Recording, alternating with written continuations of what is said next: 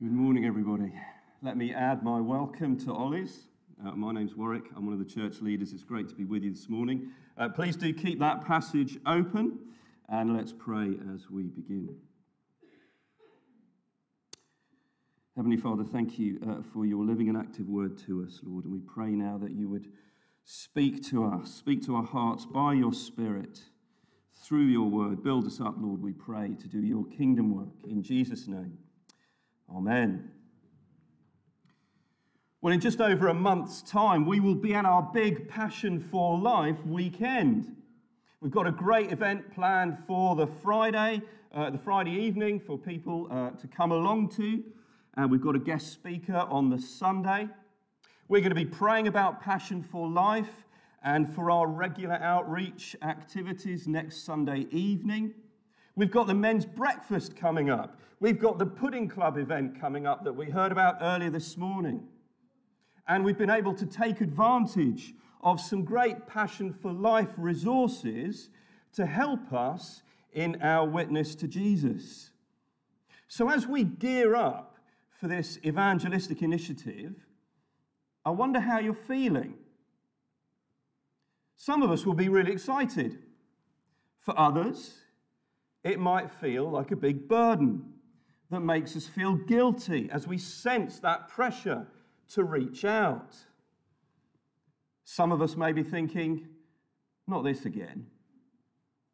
I guess many of us will be quite nervous, perhaps a little bit reluctant. We don't want to rock the boat in our relationships with our non-Christian friends and colleagues. And then when we do pluck up the courage, if you're anything like me, you're worried about how you're thinking, how is this going to go? What am I going to say? What exactly am I urging people to do when I point them to Jesus?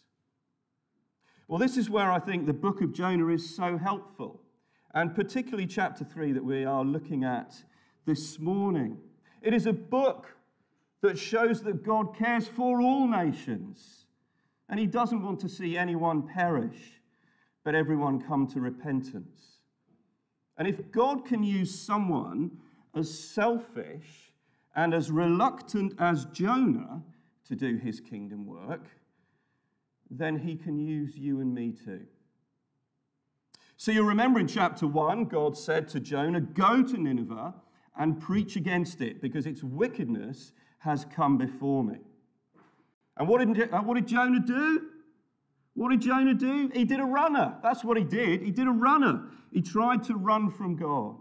He headed for Tarshish, modern-day Spain, which at that time was like the ends of the earth, to get away from God, because Jonah did not want to go to Nineveh. Why? Well, as Ollie explained a few weeks ago, Nineveh was in Assyria, and Assyria had history with Jonah and his people, Israel, northern kingdom, and it wasn't good history. It was bad history. You see, the Assyrians had already attacked Jonah's homeland many years before, and years later, in 722 BC, they would do it again. So Nineveh and Israel, they weren't exactly the best of friends. And what is more, Nineveh was a wicked, brutal place. Elsewhere in the Bible, in Nahum 3, Nineveh is described as the city of blood, full of lies, full of plunder, never without victims. This was a deeply unpleasant place, full of deeply unpleasant people. I'm told that if you go to the British Museum, you can see in friezes the descriptions that the Assyrians and the Ninevites wrote about themselves. How they would cut off people's noses and ears and let them bleed to death. Or how after capturing their enemies, the Assyrians would typically cut off their legs and one arm, leaving the other arm and hand so that they could shake the victim's hand in mockery as they were dying. It's grim. So no wonder Jonah didn't want to go there. This was a violent enemy, and he did not want God to pardon them. How could God not bring judgment on these people? Perhaps a more modern day example would be if Jonah was Ukrainian and was told to go to Russia, to march into the Kremlin and to warn Putin and save them. Tough. So, Jonah tried to run from God, but of course he couldn't. He was caught up in a great storm. He was thrown overboard as God showed mercy to the sailors on the ship. And then last week in Jonah 2, we saw God's mercy on Jonah as he rescued him via the belly of a huge fish who swallowed him whole and then vomited him up onto dry land. Because God hadn't finished with Jonah just yet. Jonah had a mission to fulfill. And now, transformed through this experience, Jonah was ready to obey God, which brings us to chapter 3 and our 3 points this morning. First, Jonah's obedience. Second, Nineveh's repentance. And third, God's mercy. Now we see God's mercy on Nineveh. So first, in verses 1 to 4, Jonah's obedience. So chapter 3, verse 1, we read, "Then the word of the Lord came to Jonah a second time. Go to the great city of Nineveh and proclaim to it the message I give you." It's just like chapter 1, verse 1, going right back. God's word came to Jonah again in the same way. And God gave him the same command. And so despite Jonah disobeying God's command, despite the way that he had tried to run from God, God gave Jonah another chance. Isn't that the most wonderful grace, the most wonderful encouragement?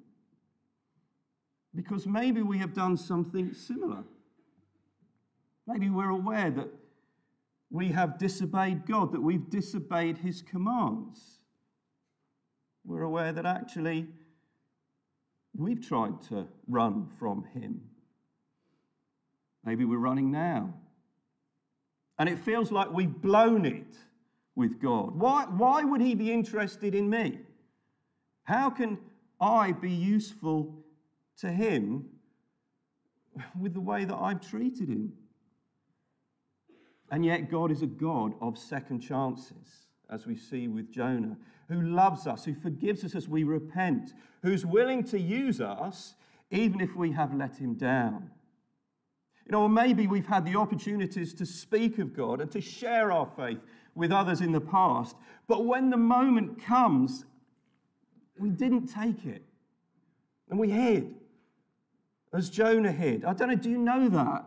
You sense the moment coming, the chance to share something of your faith, to point somebody to the Lord Jesus, and you just don't have the courage to do it, and the moment passes, and it feels like you've blown it. How can God use me?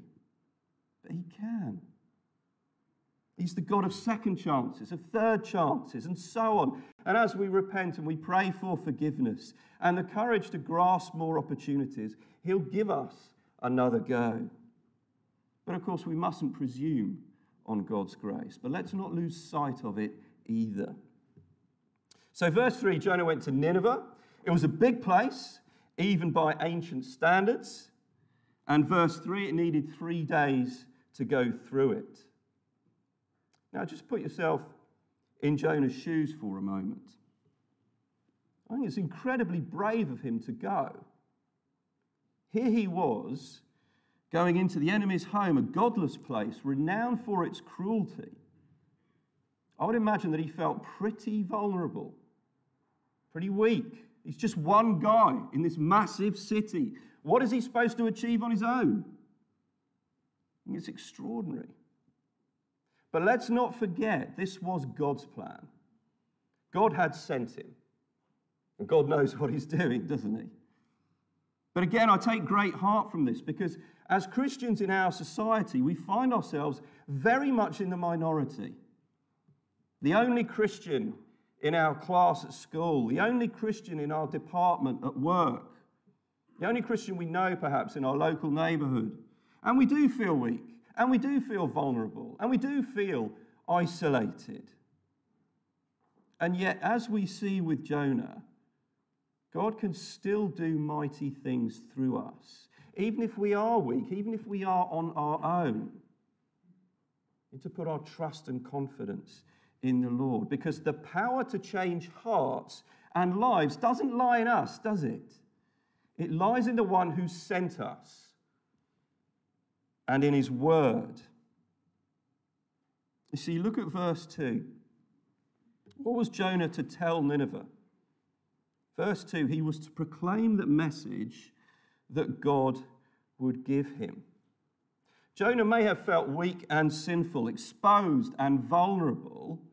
He may have been just one man in a godless, idolatrous city, but God had sent him. And he went with God's power through God's word. And as he proclaimed the message that God had given him, a whole city turned to God. Isn't that amazing? Amazing. Imagine if the whole city of Derby turned to God. That would be amazing, wouldn't it? So it wasn't Jonah's magnetic personality that changed Nineveh. It was God's power through his message. I think sometimes I fall into the trap of thinking, look, if my non-Christian friends really like me, if they really like me, then they'll listen. And of course, we want to build relationships with people so that we've got opportunities to invite them to Passion for Life or to share something of our faith. But the power to save lies with God and not with you or with me, and not how much people like me. The Apostle Paul puts it brilliantly, I think, in 2 Corinthians 4. When he's talking about the good news of Jesus, he says, we have this treasure, the gospel, the good news of Jesus, in jars of clay, i.e. us, to show that this all-surpassing power is from God and not from us. I am just a jar of clay. Ordinary, unimpressive, nothing special about me. But I've got this treasure, this glorious gospel message, and that is where the power lies. I don't need to modify it. I don't need to invent my own message, but proclaim the message that God has given me clearly and graciously. Or invite friends and colleagues to an event where they can hear that message faithfully proclaimed. And as that happens, so God's power is displayed as he turns hearts and lives back to him. So what was Jonah's message then? Well, it's there in verse 4. It's a powerful message of judgment. Jonah said, 40 more days and Nineveh will be overthrown. Now, I dare say that's not all he said. I'm sure this is just a summary. I'm sure he talked about how God had saved him from that fish, how God is creator, how he disciplines, but how he also loves and how he forgives. That's not included here.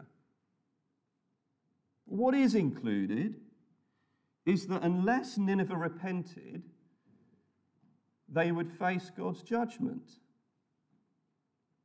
So this is clearly a vital message that God wants us to know. If we repeatedly ignore God, turning instead to the idols of this world, and we reject him, there are consequences because our sin is serious. And we know that, don't we, through the cross, where God swapped places with us in his Son Jesus, suffering the hell and the punishment that we deserve, so that if we are trusting in him, we don't have to suffer it ourselves, but we are forgiven, our sin washed away and dealt with. Now, I I wonder what our non-Christian friends think about God.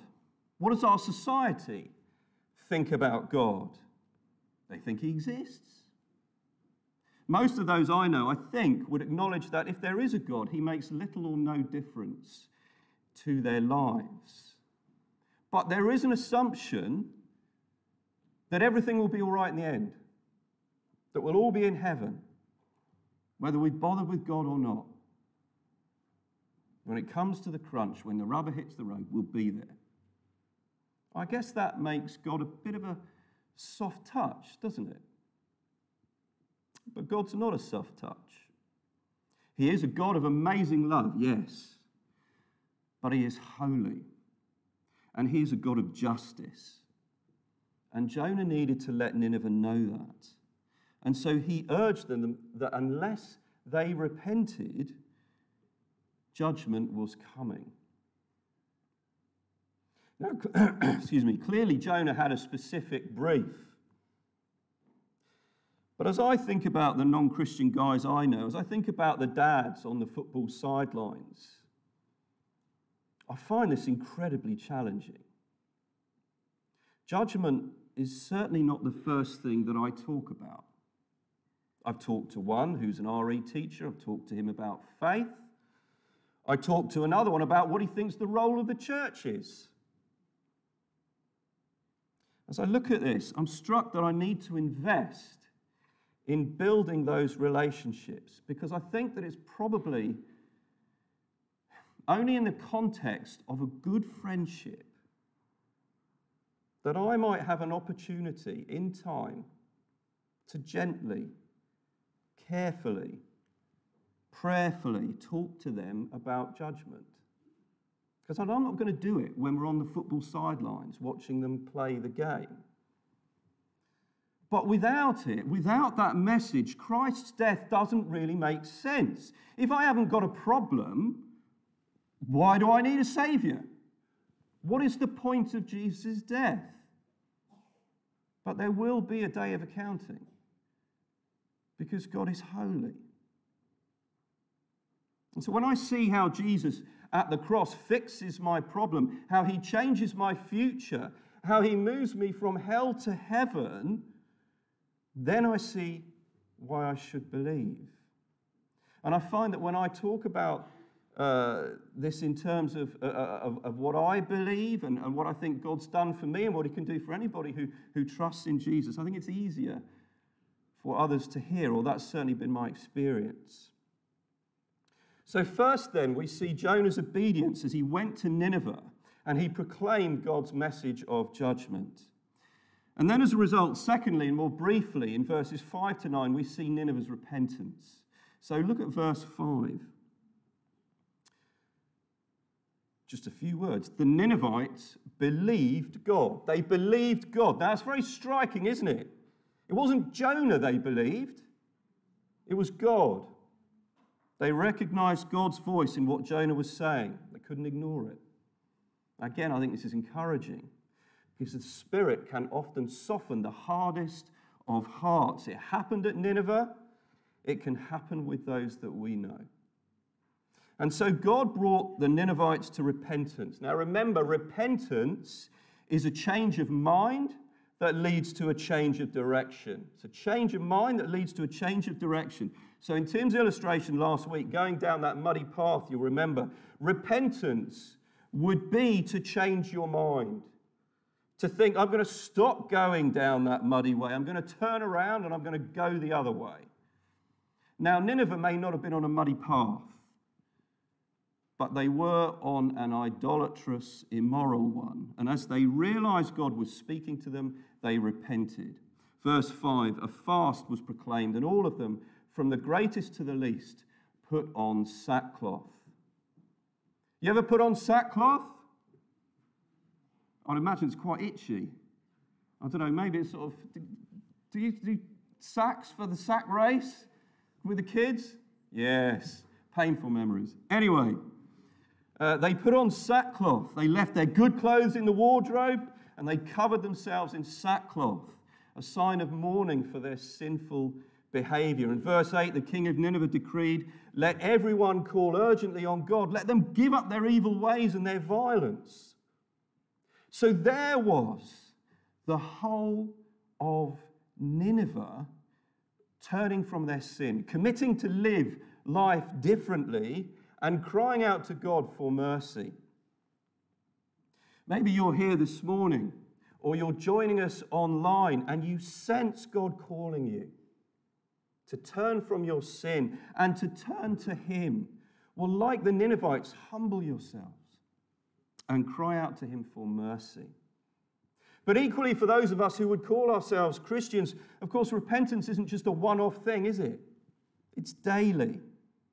I'm conscious that I need to turn from my sin and to ask God to forgive me each day because I keep on failing Him and letting Him down.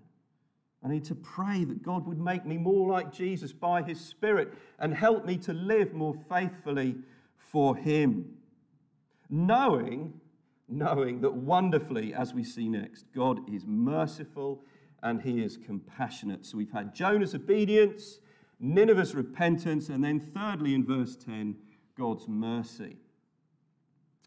Now back in verse 9, the Ninevites did not presume on God's mercy because that would be foolish. Verse 9, the king decreed, "Who knows? God may yet relent and with compassion turn from His fierce anger so that we will not perish." God may yet relent. They recognize God's sovereignty, that He's free to do what He likes. And He's God, after all. But wonderfully, verse 10, God did spare them. Verse 10, when God saw what they did and how they turned from their evil ways, He relented and did not bring on them the destruction He had threatened. So God did not destroy Nineveh. He spared them from His judgment. But hang on a minute. Did God change His mind then? He was going to destroy them. Nineveh prayed, so He changed His mind? Because if He changed His mind about that, what else could He change His mind about? Could He change His mind about saving you or saving me? Well, God did not change His mind. I mean, He knows everything already anyway. No, when God relented from destroying Nineveh, He was faithfully keeping His promise to relent exactly when He had planned to do. Just have a look, not now, but just have a look at Jeremiah chapter 18, verses 7 to 8 when you get home. Jeremiah 18, 7 to 8, and you will see that's exactly what God did when the Ninevites called out to Him in prayer. He was faithfully keeping His promise. Now, of course, God didn't just turn a blind eye to Nineveh's sin, didn't just let it go. No, that price would be paid for by Christ at the cross, just as He paid the price for our sin, as we will remember in a moment when we share bread and wine. So as we gear up for Passion for Life, inviting friends and family to events, as we seek to reach out to people at Acorns and Oaks and Junior Jivers and Pudding Club and so on, we can take great heart from Jonah chapter 3. Nineveh was a godless, immoral, idolatrous place. People were far from the Lord, in many ways similar to the society in which we live. Our workplaces, our clubs, the schools, and so on. And yet, Jonah obeyed the Lord, and he proclaimed his message, and Nineveh repented, and God spared them. Brothers and sisters, may we be ready to obey Christ's great commission to go and to make disciples of all nations, to go to our Nineveh, wherever that might be, holding out the gospel message or inviting people to Passion for Life or Pudding Club or whatever it might be. Praying that those who hear would repent and believe and know God's extraordinary mercy. Let me pray.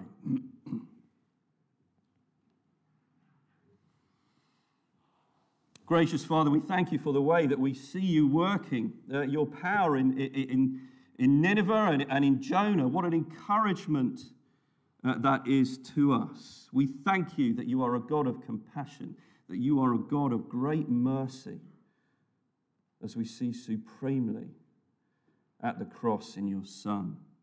Lord, we pray for our city, and we pray for those we know who don't know you.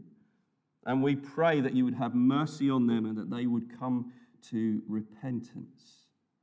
And we pray, Lord God, for your blessing in all the events that we have coming up in the next month or so, and indeed beyond.